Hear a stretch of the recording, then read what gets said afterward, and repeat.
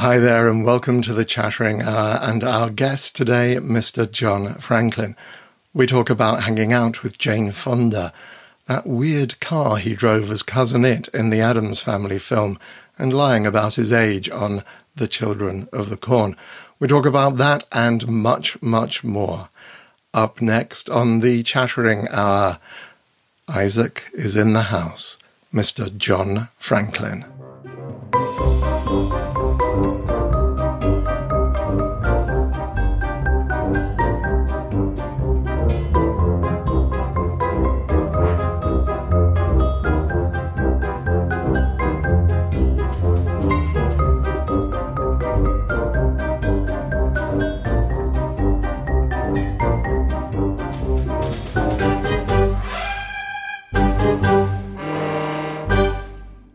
John Franklin wrote and acted in plays at high school.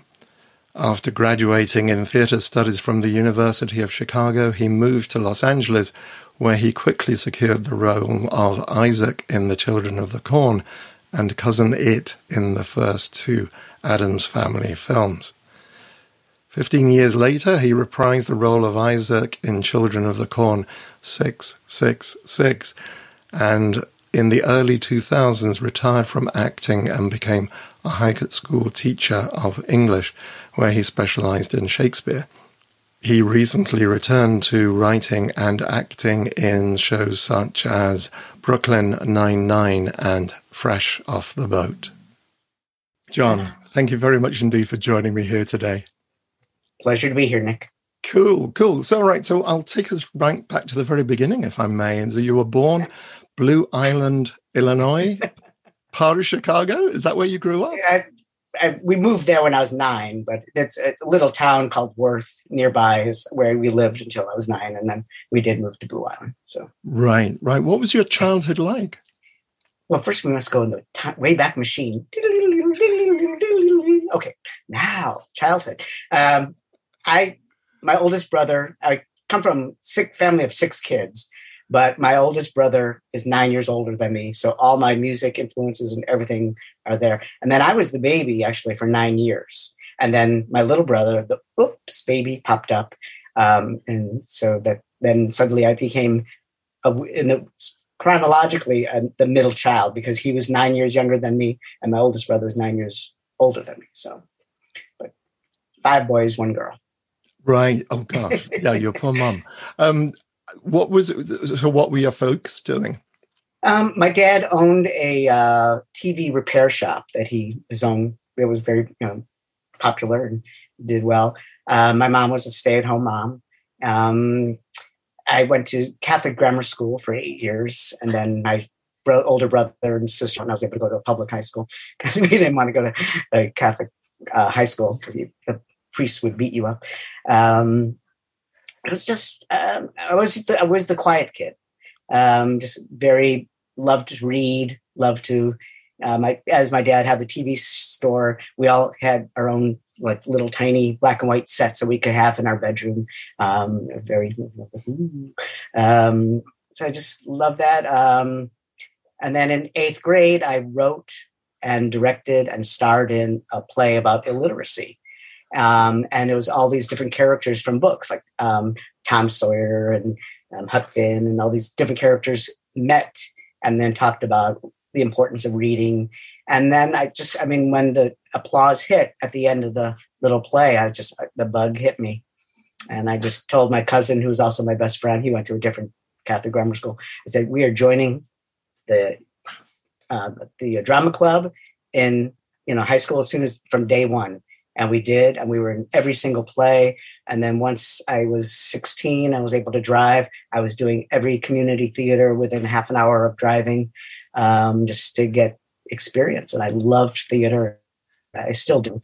And that was it. And then when I was 16, my sister was going to the University of Illinois in Champaign-Urbana.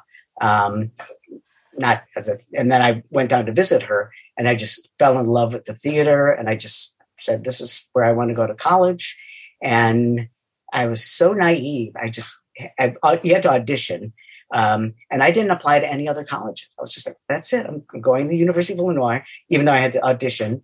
And so I went down there, and we had just done a play of sort of children's theater tales called Story Theater. And so did my Chicken Little, the sky is falling, as one of my monologues. And then I brought the costume. I didn't wear it for the audition, but later on I was walking around the halls in the green room, and I put the chicken costume on. And one of the professors who was in the audition came out and said, "You are going to the school." So. Wow. Now, you mentioned that you had TVs in the room. Yes. What sort of thing were you watching on TV? Were you watching films? Always the great, Mary Tyler Moore, Bob Newhart. Just all it was always like either Friday or Saturday night. You just were glued. And my cousin and I would be on the phone, and we're like going, "Oh my gosh, do this and this." And we wrote a play in high school. Actually, it was our senior year, called "Can Bathing Beauties Find True Happiness Through Brain Surgery?" So it was a full-length murder musical mystery, very inappropriate. Now, I played like a Charlie Chan character, and he was number one son, or no fun son, we call him. Very un-PC these days. But it was a blast. It was a lot of fun. Wow. Did that answer the question? I totally forgot. Yeah, well, it kind of did. I mean, yeah, because I was wondering what you were saying. TV, watching Mary Tyler Moore more. Yes. I adore. I'm a huge fan of hers, and Bob Newhart. I mean, Carol Burnett. It was Carol Burnett that just really inspired me so much to want to get into acting and writing. Also, just so much fun. Right. Yeah, I mean, I grew up. We had a Bob Newhart LP, The Driving Instructor, and as a huge fan of Bob Newhart, and he's an amazing guy. Okay, so you got to college. You're studying drama. You studied drama and teaching. Is that right? No. I was just theater. That was it. I was only theater. And I guess I minored in some other English sort of. I had enough the writing classes I was taking, and film. Like a class in Hitchcock, Truffaut, and Kurosawa. But no, I was a theater major. No teaching was not in the plan at all. That came many, many years later. Right. So you graduate from college. What did you do then? I auditioned. I was still living in Chicago with my brothers. We call it Crater Lake, because the back alley where you have to enter, it had so many holes and pits and craters that it was just, Crater Lake is the deepest lake in the United States. So they called it Crater Lake. So I was living with my brothers in this old 1800s house. And then I just started auditioning for theater in Chicago. And I went in downtown to Chicago. And I mean, I was 21, but I looked 12. So that was a big hit, very big. So I got agents right away and did a bunch of commercials in Chicago. And then I got my equity card by doing children's theater. So right away, I was the first one out of my acting class. And it was a acting studio. So every year, even every semester, they would kick people out. So I think there were 13 of us that finally graduated from my class. At the University Acting Studio. But I was the first out of my class to get all my union cards and just be ready. And I had it all planned. I was going to go to University of Illinois because senior year, they had acting for the camera a whole semester. So that was a great, way. And back then, they were big monster cameras, with the big tape. There's oh my gosh, it was a 3/4 inch, whatever they call them. And then get my equity card, my SAG card, and then save up some money and move to LA because I looked so young. I did also some stand-in work. I wanted to get some experience on the set. So The Doll Maker, starring Jane Fonda. So I was stand-in. There were 3 kids that she had on the show in the movie of the week, I guess, kind of thing. And I did stand in. Sometimes if you go back and look at it where the kids were sleeping, that was really me in one of the shots. They did put me in a little shot walking around. And all the snow was fake plastic. And I'm going, oh my gosh, you're knock on wood. It's no cancer, please. Because now they know that it was asbestos and everything. Because And then Jane Fonda and I started hanging out, and because I was there, she's like, "Oh, Johnny, can you go make me an espresso?" And I'd run in her trailer, and then sometimes one of her daughters, would be there. She's like, "Oh, you're not in the scenes today. Can you just watch her?" Well, oh wow! So I was like hanging out with Jane Fonda, and then I mentioned that I was thinking about going to LA, and she's like, "Oh, you have to. You know, you look so young, and you're over 18, and you'll be really doing well." And then I did some dinner theater also. And Claude Akins played his 12-year-old son in a play. And I was like 22, 23 at the time. And he was real supportive too. And he gave me his private phone number. And he said, once you move out to California, LA, I'll meet with you and I'll introduce you to my agents at William Morris. And by the time am I jumping up too far? No, not at all. Okay. No, that's fine. And then by the time I got to LA, I just walked into an agent's office, and boom, the first place they were out, seriously, not out to lunch, but literally out to lunch. So the secretary just said, "Oh, leave your picture here, resume." And then I went down to the next place. It was Toni Kelman, and she started all the Brady Bunch Kids and Jodie Foster and a lot of other. There's definitely a youth agency, and they signed me on the spot. And they sent me out on auditions that afternoon. Wow. Do you remember what your first job was once you got to LA?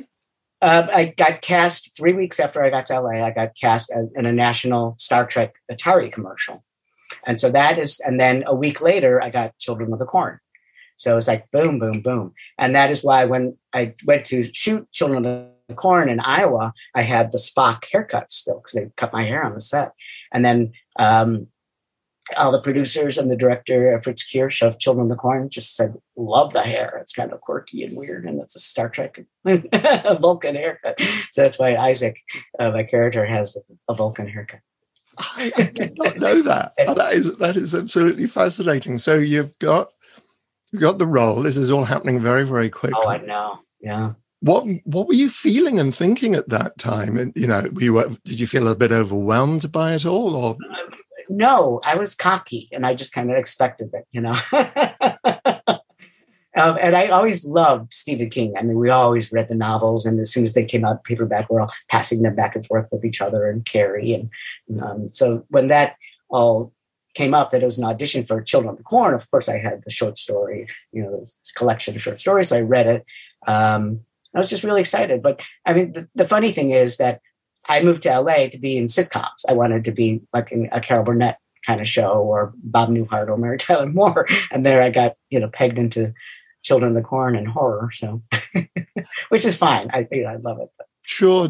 I mean, were you a fan of horror films? I mean, did you know about Carrie and Dead Zone and the other Stephen King? I mean, some of the ones that had come out before Children of the Corn, yes. I never liked the cut up movies where this just chop up people. But I was always a big fan of the classic. Growing up in Chicago, we had creature features on Friday night or Saturday night. And then, the Svengoolie character would be the host of, here we go. And he's still around. And when I went back once to do a convention in Chicago, he was there.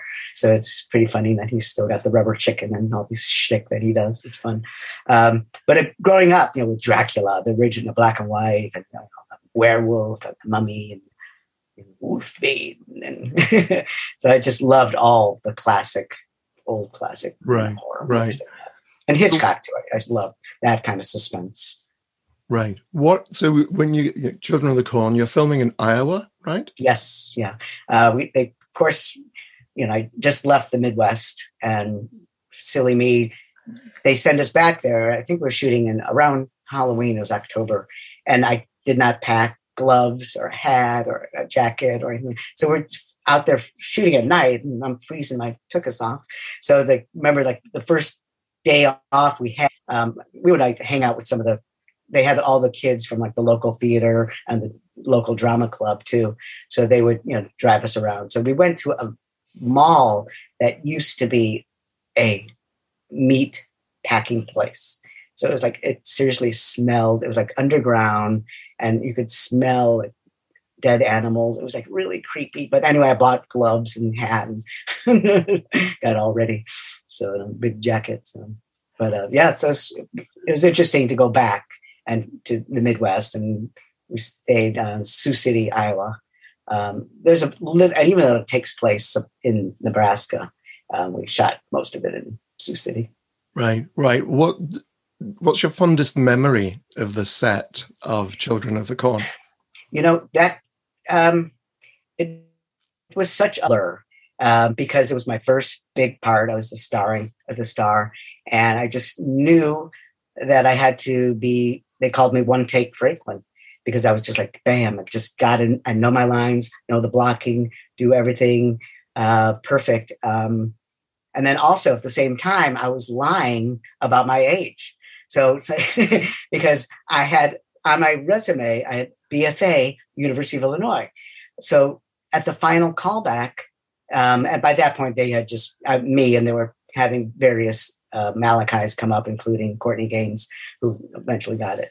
And it was like the final callback, and one of the producers just said, "John, you have a BFA?" And I just froze, but I just instantly, it's like zoomed in and came to me. Yes, I was a child genius. I graduated high school at 12, and then I went to college, and just boom, boom, boom. I was born in this. I'm like, oh my gosh. So when I went to Iowa, they all thought I was 18 years old. That's all they wanted.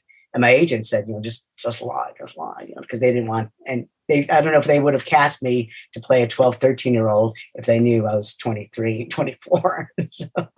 So I just was 18 the whole time and lying to everybody. And all the kids on the set would come up, "Hey, John, could you help me with my physics homework?" I'm like, "I really think you should work on that for yourself."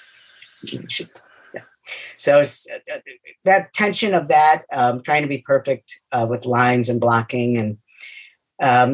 But I also enjoyed, there were many, many breakfasts with Peter Horton. We would we were staying at a Howard Johnson's, so they had the little restaurant there. And we had similar, we never shot a scene together, or I never had a scene with Linda Hamilton either. But we just had a lot of breakfast. It was fun. He was married to Michelle Pfeiffer at the time, so he would talk about her, and she was a cashier at Vons and hoping to get some break. So everybody was so nice. We just really, really had a great time. And Courtney Gaines and I are still friends, and we hang out and still do conventions together. And I cannot believe, and since the internet is out there, I can't lie anymore about my age, but it's in 2023, that will be 40 years since we shot it. And then it came out in 84. So I was like, I cannot believe it's 40-year anniversary is coming up soon. But I'm sure you've got the same thing with Hellraiser, So. Yeah. I think it's 35. So it was 87. It came out. So next year is 35. Wow. I know, and I'm just thinking, that's just bizarre. That makes no sense to me. It's like time zap. Yeah, I know. Really. What was I doing for the last 30 odd years? I know. I want a few of those years back. Come on. Yeah. I'm sure I could do them better if I had the chance to do them again. Exactly. Yeah. I'm absolutely fascinated by the fact that you lied about your age, because did that mean you couldn't drink alcohol whilst you were filming? There was really no opportunity to. I had a 9-day span where I was off. So what I did is I got on a little plane, flew to Chicago. My parents picked me up. I stayed with my family for the week. And then my oldest brother and my mom and dad, we all drove back to Sioux City. So my parents were on the set as well as my oldest brother. So I wasn't a big drinker right back then. No, nothing like today. But it was just a quick anecdote about my parents being on the set. Fritz Kirsch is they called him Mr. and Mrs. Franklin, even though my legal name is Salopathic. So they're like, "Mr. and Mrs. Franklin, you want to be on the set?" So they put them in front of the camera, and I've got this big scene with the two little kids, and I'm going, and it's a smoky room. It's like Isaac's lair and all this stuff. And it's just going, you put my parents right there on the other side of the camera. It's talk about more attention and freaking out. So but it was great. My parents, always very supportive of me acting. And every play I was in at college, they would drive the 2.5 hours down and stay the weekend. And so it was like they would do, if I did Oliver with Davy Jones from the Monkees. He was Fagin and I was Artful Dodger that he did on Broadway. And so I did like 3 months in Miami Beach, and my parents flew down for that. And then another 3 months or 2 months in Seattle at the Fifth Avenue Theater, which is gorgeous. It's like all Art Deco, and it's just stunning, huge, huge place. So. Right. So what was the reception for the film when it first came out? I think it really got panned in the reviews. I remember Roger Ebert said I was like a munchkin with helium. Like, thank you very much. Because there's a final scene where I'm up on the cross and I'm screaming, I was good, I swear. And what's so funny is like back then it was real film, and whatever tape they used for the recording froze up. It was so cold that night when I was up on the cross. And so I had to, back in LA, I had to go in and dub all those lines. And that's tough to get that kind of emotion. Again, the monster, and they've got this little flashlight. They're going, okay, pretend the monsters, because they added all the special effects later. Pretend the monsters coming up your body is like a red light. And they just had a flashlight. So it screamed. So that's the only time I went high pitched. So it was like for Roger Ebert to rip me apart just because of that last final part.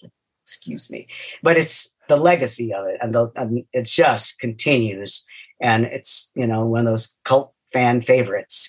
Because when I do the conventions, boy, people just line up. It's really a beloved film, and so that's part that's really cool. Yeah, and then that something for which we're both very grateful in our respective films. I know, extraordinary.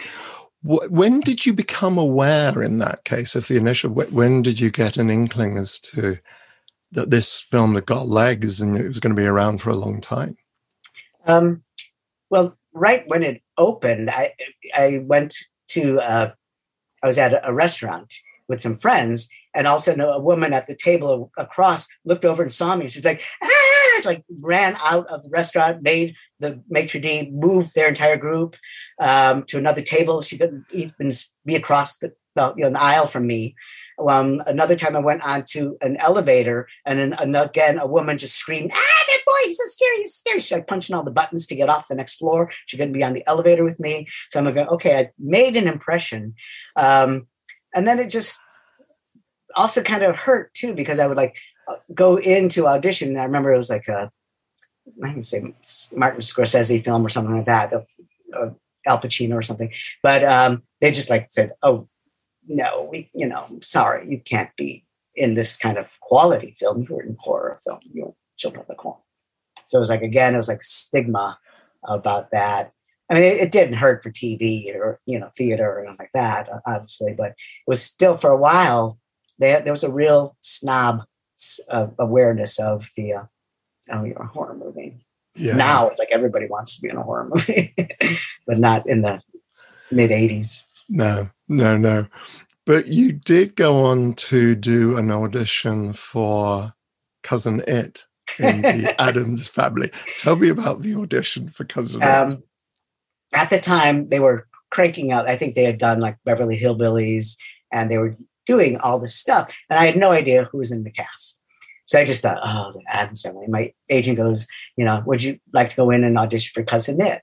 And I don't know, this is so stupid. I was like, okay. It was a kind of dry period anyway. So I went in, and I was getting they sent me the sides back then. They had delivered onto your porch. There was no internet back then. That was like 89, 90, 1990, I think. So I went in, and I was just kind of joking with the receptionist going, oh, another TV show that they're cranking out, like what's going to be next? And then she's like, well, you do know that, Raul Julia's in it, and Angelica Houston and Christopher Lloyd. I'm going, oh, I want this. So I went in and auditioned, and it's just the night before the audition, I had a dream about the voice. So I went in, because all the script says is oot, oot, liver bleep. So I went in, and I just like, I just did the whole voice. And then the casting director says, "Oh, can you dance?" And I assistant casting director, so I grabbed her hand and we did the Charleston and polka around the room. And then they were laughing and everything like that. And Barry Sonnenfeld was there and Scott Rudin. And then they just said, "Okay, thank you. We think you got, the part, and we're really very happy." And I said, "No, I want to prove to you that I am a serious actor, and it takes a serious actor to play and bring life to Cousin Itt." So they're like, "Okay, let's placate this guy." "Oh, sure. What do you want to do?" I said, "I want to do a monologue from Hamlet." And I centered myself. And I came back. And they just cried. And Barry Sonnenfeld was like, and they did say, "Definitely, you got the part." They knew I'd be funny on the set and have a good time. So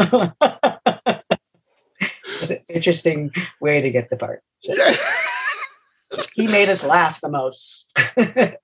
And then they ended up keeping the voice too, because that was the scary part. They said, "There's no guarantee we're going to keep the voice."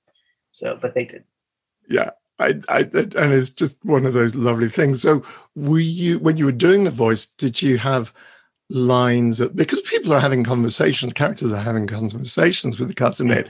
Did you have lines in the script or were you just riffing? It said "oot oot glibber gleep" is what it said in the script. So that was certain things. In the second Addams Family Values, I am the preacher. I marry Chris Lloyd and Joan Cusack. So I was like, obviously, "Dearly beloved, we are gathered here today." So that intonation, so it was like that kind of like, you can interpret that. But everything else is just whatever I kind of riffed and came up with. Right. I was watching the film, the first film this morning, and I had forgotten until I watched it. It's the car that Cousin Itt drives. Yes. It's British. It's actually a German car. Is it German? Munchausen or something? What is it? Messerschmitt. Right. Now, I know ridiculous amounts about that car because my family had one. Oh, wow. And basically for those people, and when we do the show, I'll edit in a photograph of the car that we're talking about and a shot from the thing.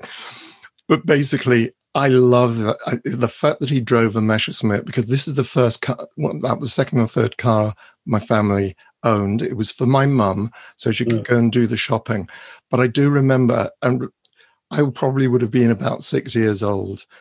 No, probably a little bit older. We got a family of 5 into that. Oh my gosh! There could have been a two-seater. Yeah. Obviously, yeah. This had one wheel in the front. Yeah. And there was maybe 2 people could possibly fit. Yeah. The stunt coordinator or whoever taught me how to drive it, because we had the exterior shot of the house. It was just the fake exterior was up in Burbank, up in the hills. So I was like zipping around in that. And then the car, the dealer or whatever, offered to let me buy it.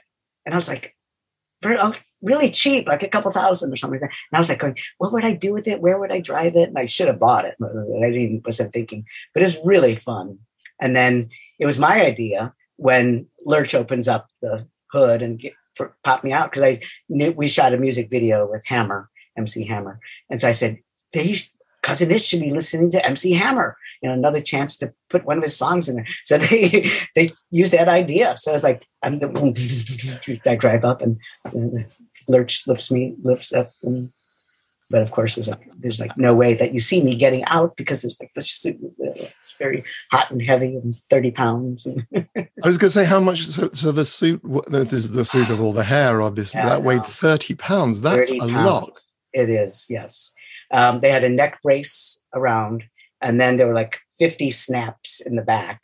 And then there was like a scuba-sized mask that they could actually pull the hair out and clip it open. And I had a Wrangler. And they found out quickly, and I did too, that I am allergic to hairspray. So they had to, because the first time they sprayed it, I was like, nothing, like gone. So they had to use like a lanolin spray, which is like all oil-based. But they had a Wrangler for me, and he had to take care of the suit. And And the first day on the set with all, back then it was film, and then all the hot and heavy lights at the studio. We were shooting the big ballroom scene, the dancing scene. And they just said, how long can you stay in there? I'm like, I can handle it. And I stayed in for like hours and hours and hours. And then I was just like sweating and like almost ready to pass out. And then after that, we just said, okay, like every 90 minutes, I need a break and need to get out of it because it was so heavy. They had a little battery powered fan inside. In between takes, they would clip me open and I would have, and then the wrangler would come up with a big bottle of water and like a gerbil. I go, but it was like so hot and heavy. For the second film, they realized they didn't need it that heavy. So it was probably like 25 or 22 pounds or something. Right. It was an endurance test more than anything. I was just like, could you actually see whilst you were wearing it? No.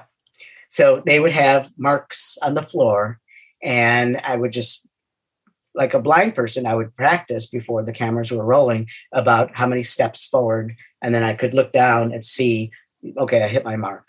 For the dancing scene, I was with Dana Ivey, and I just said, you lead. I don't know where I'm going.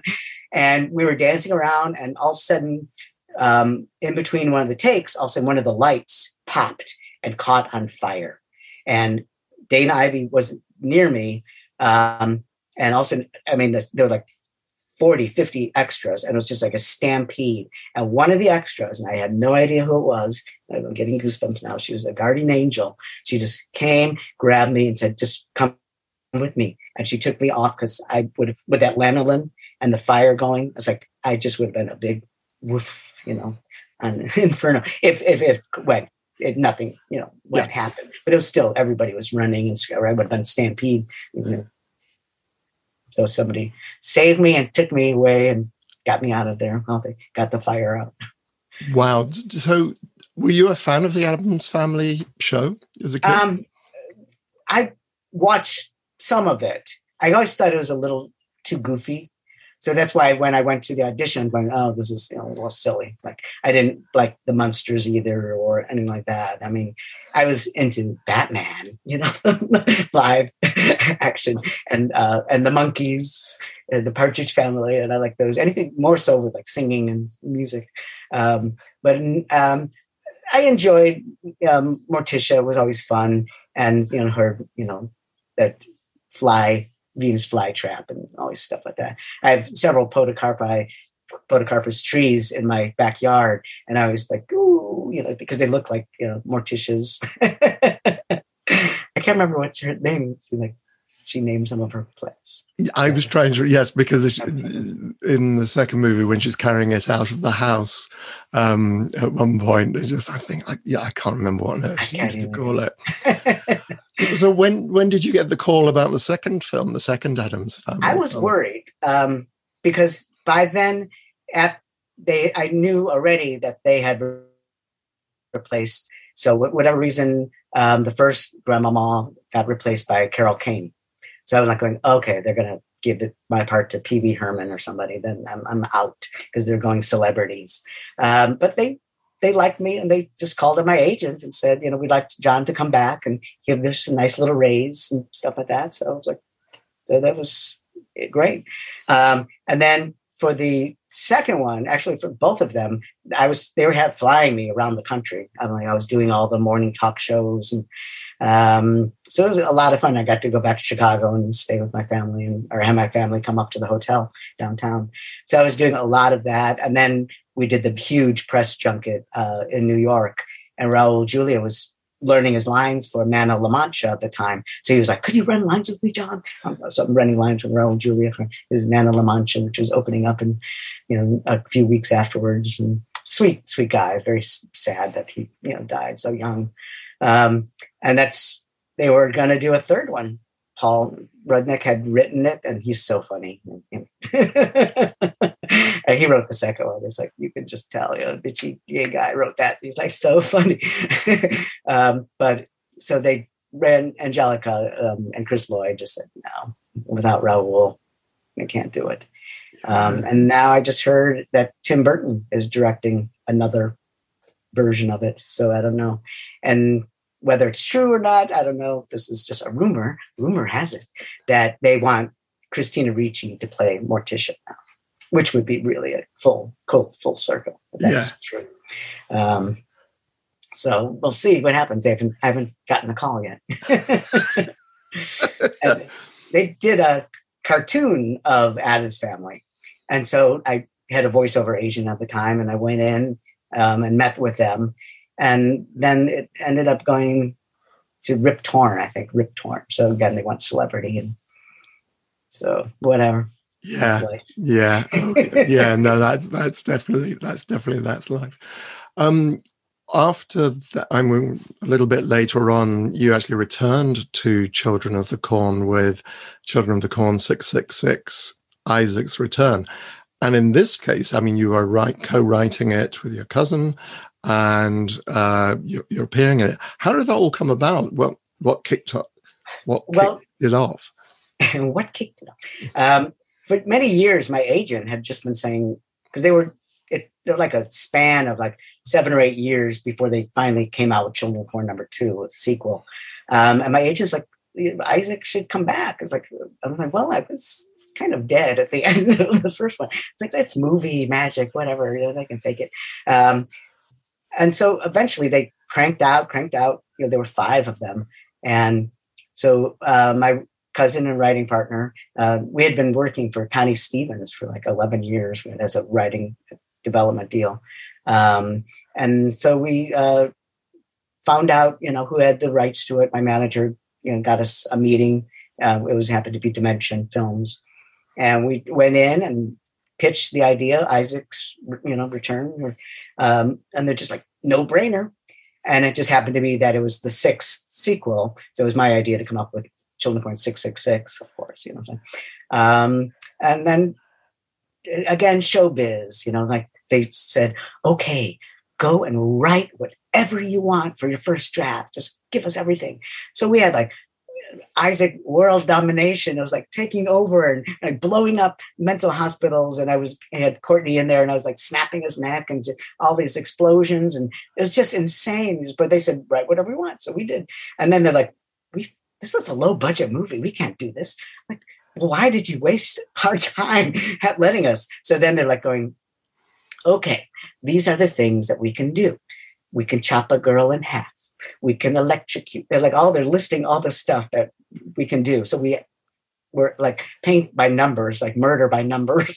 So we like, okay, we can do this, and I'll chop a girl in half, and then it's like I'll electrocute Stacy Keach, and but it was just so much fun to be able to again bring the character back, write my own dialogue this time, and it was just so that's how it came about. So that we went in, and they're just like running out of ideas. Like, okay. So what now?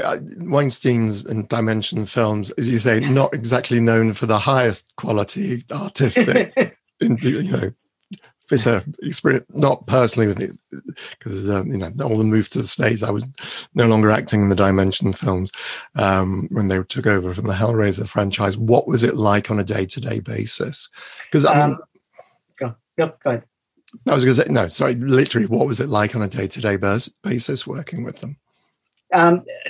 Bob Weinstein was the head of the horror division of a Dimension. So he came to the set once, and it was on a day where I was not shooting. So I never even got to meet him. But Kari Skoglund was the director, and she was just brilliant. She sat down before we even started shooting with my cousin, Tim Sulka, and I, and just like helped us really fine tune and shape the script and get it all ready for day one. And then what she brought to it, and with the DP, was just a lot better than I thought it was going to be, because it could have been, but it looked great for a low budget movie. And just editing was wonderful. And I wish they had, because I've got a director's cut, and it's the VHS tape, and they used whatever music they wanted to. So it was like really hard rock. And that's what my cousin and I wanted, the dirt bikes, and just, man, Children of the Corn, for, the current time was like, I think 99 or 98 that we shot it. And we just wanted for the teenagers of today, nothing like at all of the kids, like in the first movie, where they're just like zombies. And so we just really wanted it updated and it's fun. But anyway, the music was so cool, and they didn't want to pay all the money for that. They do have one really cool song where my son commits suicide. Did you ever see the second one, the 666? No, I so haven't. anyway, my son ends up killing himself. He puts his huge scythe on the ground, and then he like throws himself on it, and of course it pierces him and kills him because he doesn't want to do what I want him to do, which is have sex with the girl and then form a master race and blah, blah, blah. So anyway, but the song they picked was so cool. I don't even know who it is, but that was like the best. That I love that. That's my favorite scene. Right. I'm not in it, but it's just because it's really hard metal song, and the music for the first one I think is just brilliant. I mean, and so many movies ripped off the child choir after that, and there's like that was just I think really really amazing. And I've got the original album, 33 and a third LP of that soundtrack. So it's that's never going anywhere. But yeah, the music makes so much. But anyway, the 666 turned out better than I thought it was going to be. The day-to-day set, again, I was a smoker back then, so it's just constantly chain smoking and nervous and I was always like, next, because we were so low budget. We actually shot at a abandoned hospital that we use as the mental hospital. And that I had shot a previous, previously I had shot a really schlocky, fun movie called Tammy and the Teenage T-Rex, with Denise Richardson. And it was one of Paul Walker's first movies too. He's a nice guy. Rest in peace, Paul. So it was interesting and weird to be back there. But again, it was like always like, we're losing the set. And it's like very stressful. And we shot there's a big final sequence. And they added all the explosions and blow up later. Spoiler alert, where my character gets killed. And He Who Walks Behind the Rose and I have a duel sort of.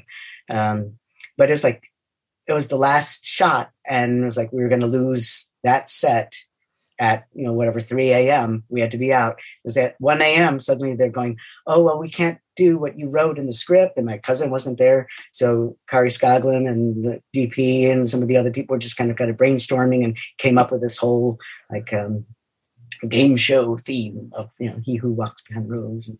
So it was like thrown together, and it's like we got the last shot in, and Nancy Allen's there. I'm like torturing her. So it's very stressful. I'm sure you know what that world is like. I'm talking about. Yeah. No, it's fascinating to listen to, particularly because your director has gone on to do Falcon and the Winter Soldier was the last thing. So you obviously working with some very, very talented people. Yeah, exactly. No, you mentioned that you'd already been doing writing. Do you? And it must be weird. I've never done. Yes, I have actually done this. Basically, written lines for yourself as an actor. What did it feel like? Who's the idiot who wrote this line for myself? Oh. No, I mean, it's like, again, we wrote that whole first draft, and then they just tossed that in the trash can, and then like, okay, well, we've got a few months to go, and then we'll contact you when we want to start you on the first draft, second draft, because you get paid for each draft along the way. And then all of a sudden they call up and I'm serious. They're like going, oh my gosh, the corn is ripe now. It's harvest time. We need to shoot in a week. So we wrote that script in like a week, and that was just insane. So it was very natural to write my own dialogue. Not that I improv. The only time I improved in the first Children of the Corn is all those lines up when I'm on the cross. Like, you morons. I think I could have come up with something better than that. But at the time it was freezing. It was up on a cross. It was at 3 a.m. So I'm going, okay. But it was just, the whole sense of Isaac was just there, so it was like so many years later that I came back to it, 16 years later to be exact. It was just easy to write those lines for myself. Right. Do you prefer writing over acting, or these are just two different strands of what you do? I do enjoy writing better.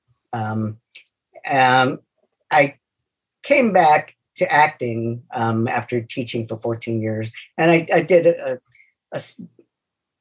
part on Brooklyn Nine-Nine, and that was a blast. That set was so much fun. And then I did another. The show's been canceled, so I don't care. So I was fresh off the boat. I had a guest star, and I was like a notary of the public. It's just one scene, but it was really fun. And they rewrote my lines the night before. So of course they just emailed it to me.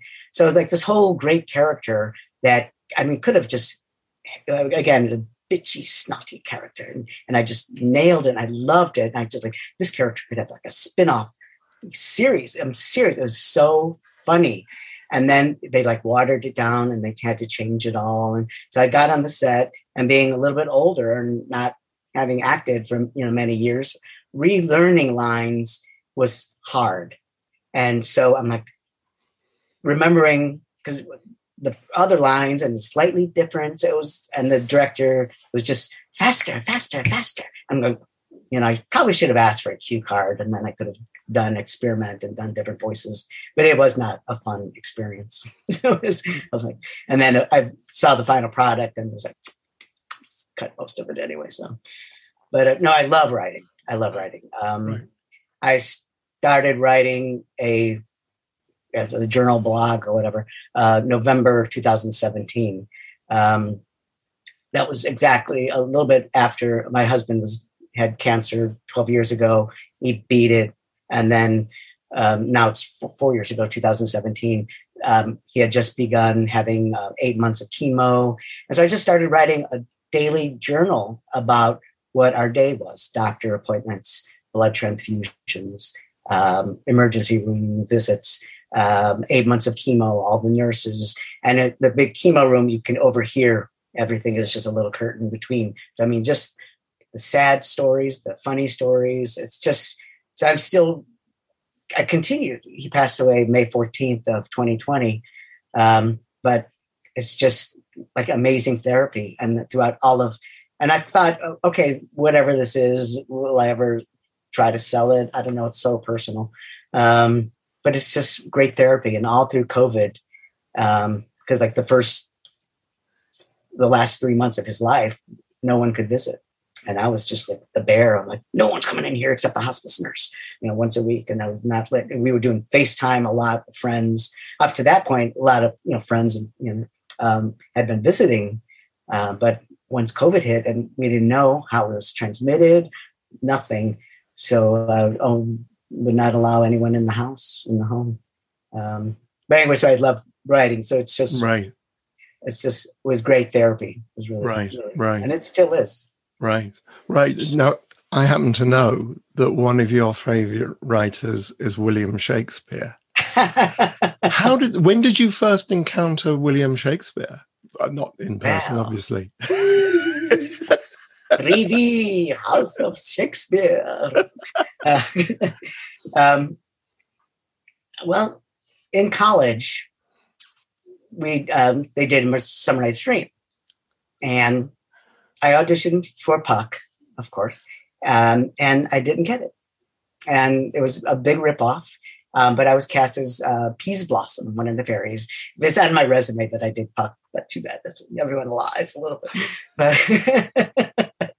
But I just loved Shakespeare from then. And then when I went into teaching, I taught at a different school in the Los Angeles School District called Sylmar High School. And then it was just getting to be such a drive, and and then a newer school opened up more up by me in northern LA County. And so I went in and interviewed, and it was the second year of the school. And first year they just had juniors only. And then the second year they were going to open it up to also freshmen, sophomores, on and on. So I'm sitting around as an English teacher. I had got my teaching credential already while working at Sylmar High School, which was horrifying. Go teach all day and then go to college at night. Zombie. But anyway, so we're sitting around an English meeting and they're like, okay, next year we're going to have seniors. And one of the English options is Shakespeare. Who wants to take Shakespeare? And everyone's like going, and I'm going, I'll take it. Yeah. So I had a whole semester in college working on Shakespeare, foil fencing, stage combat, vocal training. So I ran my Shakespeare class for many years as it was like an acting class. We did a comedy and a drama each semester. And then we would put on our I would do edited versions so we could get it done in 2 days, 2 periods. So, and it was just so much fun. Teachers, we get 5 classes a year. And one year I had 4 Shakespeare classes. And actually it was kind of boring. I was like, oh no. I was like trying to remember, like, did we do this? I'm like, I would like have little Post-its, period 1, period 3. But it was a very popular class. It was really, really fun.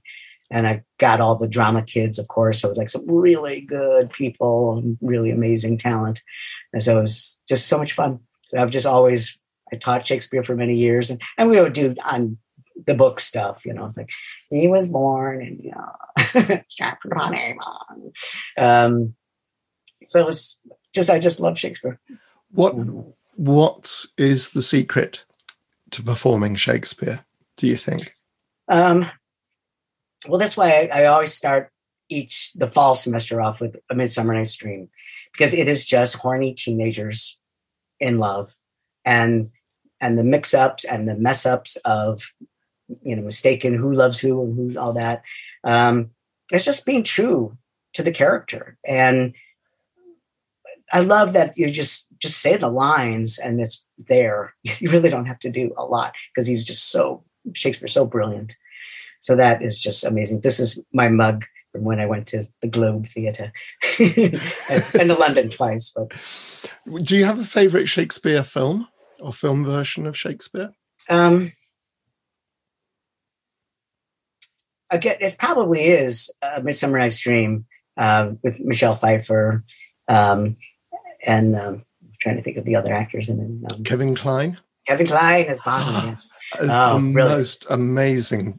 Yes. Bottom. Yeah. Just really, really fun. I'm getting goosebumps just remembering it now. I was wondering if that. Yeah, I think definitely. I mean, there are other that are really good, but that one just pops in my mind. It's just so funny. Yeah, it's really, really good. Yeah, no, and it has all the sexiness, but all the fantasy, and just Kevin Kline is just this man who wants so much more than what he's got. And a beautiful performance. And I loved that it's rewriting Shakespeare, of course, but they added, to the scenes with his wife and him getting, dumped the wine or whatever it is that gets dumped on him. And obviously to get sympathy for the character because he could be possibly unlikable. So I'm sure I hear a producer saying, they have to make him likable. Let's have somebody dump something on his head. Yeah. Wine or something. Yeah. We're coming to the end of the show, and before I let you go, I would like to run the luggage in the crypt questions past you. Okay. So this idea of if you're going to go into the most amazing pyramid and you can take anything you want, and if I was really mean and say, okay, I'm going to be a gatekeeper, it's huge, but you've only got room for one film, what film do you think would you take?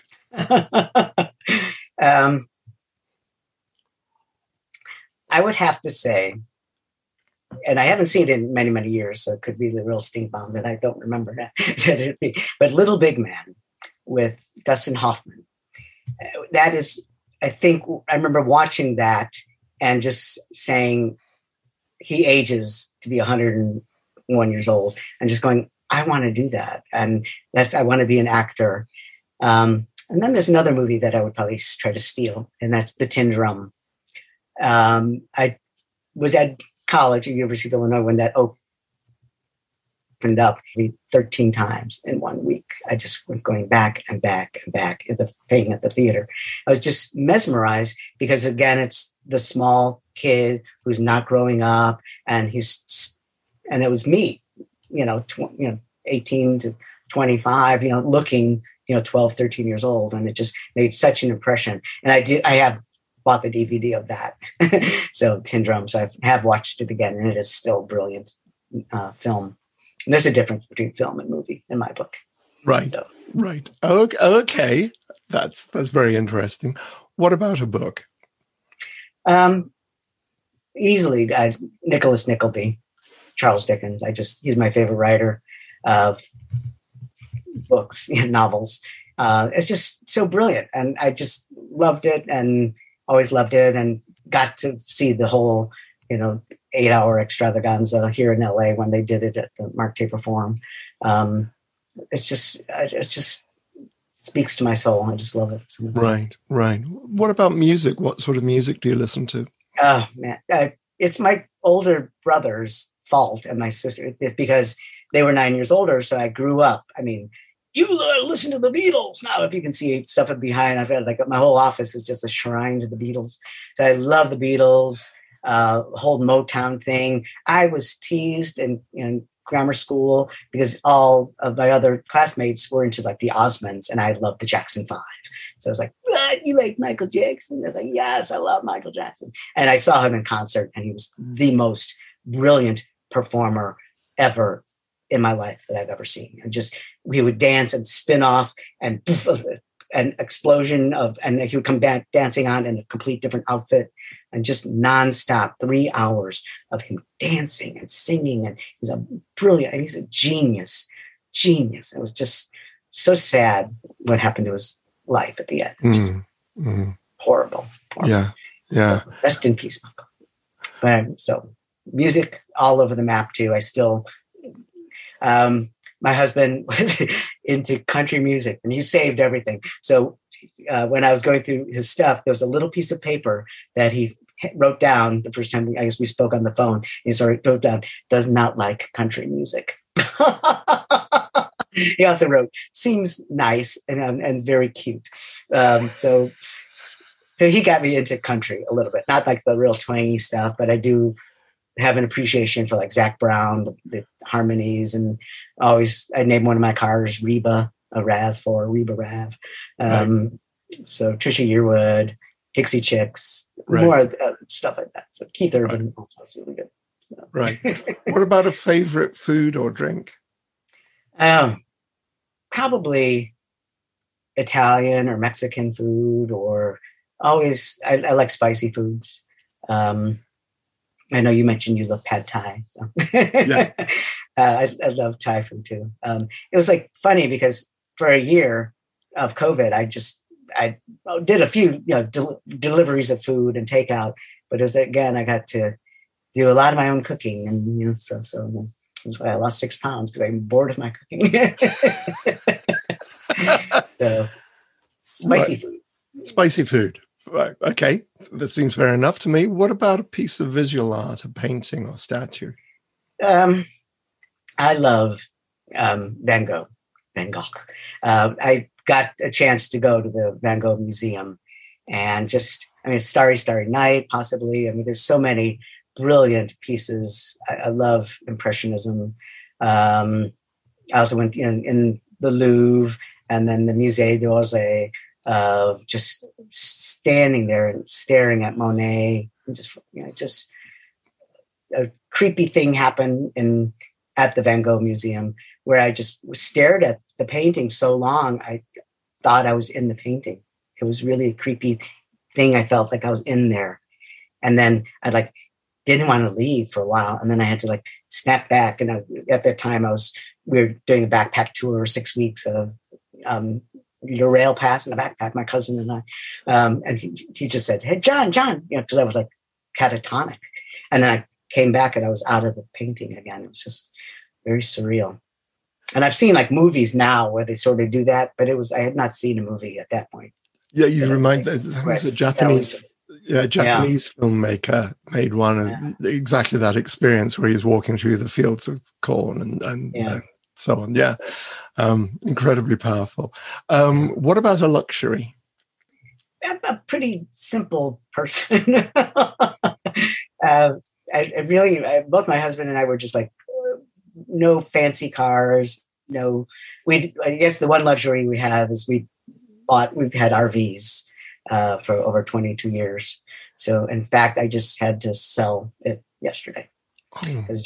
I tried going out by myself, and it's not fun. It's something to do with someone you love, or family members, and I would go out to the coast here in LA, and my birthday was June 16th, so I was lucked out and got 3 days there. So when friends would come out every day, and that was a blast when people are there. But so the luxury of the RV will soon be gone. I think they're going to pick it up tomorrow or Friday. Right. But I think, we'll allow you to take on, plus, assorted friends, just to make it a really enjoyable thing for you to be doing. And then to go out, because my husband and I, we went to Canada, we went to Seattle every other year. We've got a lot of dear friends up there. Went out to Chicago to visit my family. We did a lot with the 4 different RVs we had over the years. And it's like most of my friends are either still working or they're married, and nobody wants to jump in the RV with me for 3 weeks. Like we used to go off for 3-4 weeks. It was like the beauty of teaching. You got the summer off, or I would take the summer off. So it's just, I might come back to it later on in a future time if I find a new special someone that's into that. Yeah, there's no reason why not. No reason why not at all. I'm young. Well, yeah, we're only a year apart, so yes. I listen. I still consider myself to be terribly young, and I know. When I say consider myself to be terribly young, I haven't grown up yet. That's probably what I really mean. What is your luxury? What is my luxury? Probably be a drink. No, I don't drink alcohol, except very, very occasionally. And when I do, it's usually Drambuie, which is the honey liqueur from Scotland. Right. And that is probably, there's also Bailey's Irish cream as well. But honestly, if I was really pushed to it, then it would definitely have to be Bailey's, something like that. Now, before I let you go, John, can you think off the top of your head, and you please say no if you can't, a quote, a quote from, or a speech from Shakespeare? Oh my God. If we shadows have offended, think but this, and all is mended, that you have but slumbered here while these visions did appear, and this weak and idle theme no more yielding than a dream. Gentles, do not reprehend. If you pardon, we will mend.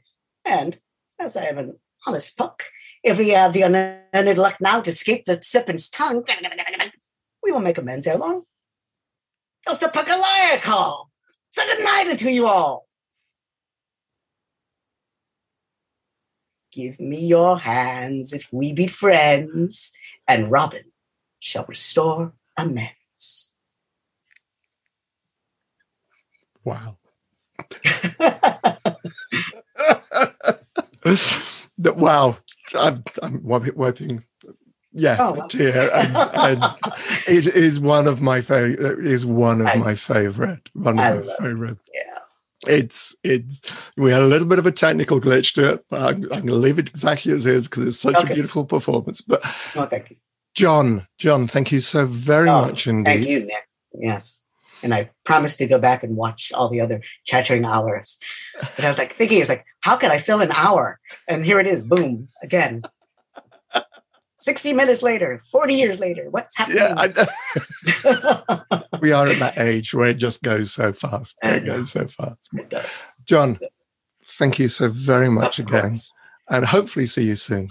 Yes, look forward to seeing you. Maybe we'll do a convention or two. My thanks again to John Franklin. It's not often I get a chance to talk about Messerschmitt cars, and I love that impromptu performance of Puck from A Midsummer Night's Dream. If you like the show, please like it and consider subscribing to the Chris Rowe Management YouTube channel and joining me next week where you'll hear some more great stories from the worlds of horror, thriller and suspense. In the meantime, Take care and stay well. The Chattering Hour, hosted by Nicholas Vince, is produced by Chris Rowe Management and Tea Time Productions. Producer Chris Rowe, with production support from Amanda Rome West. Composer Kevin MacLeod. Copyright Tea Time Productions.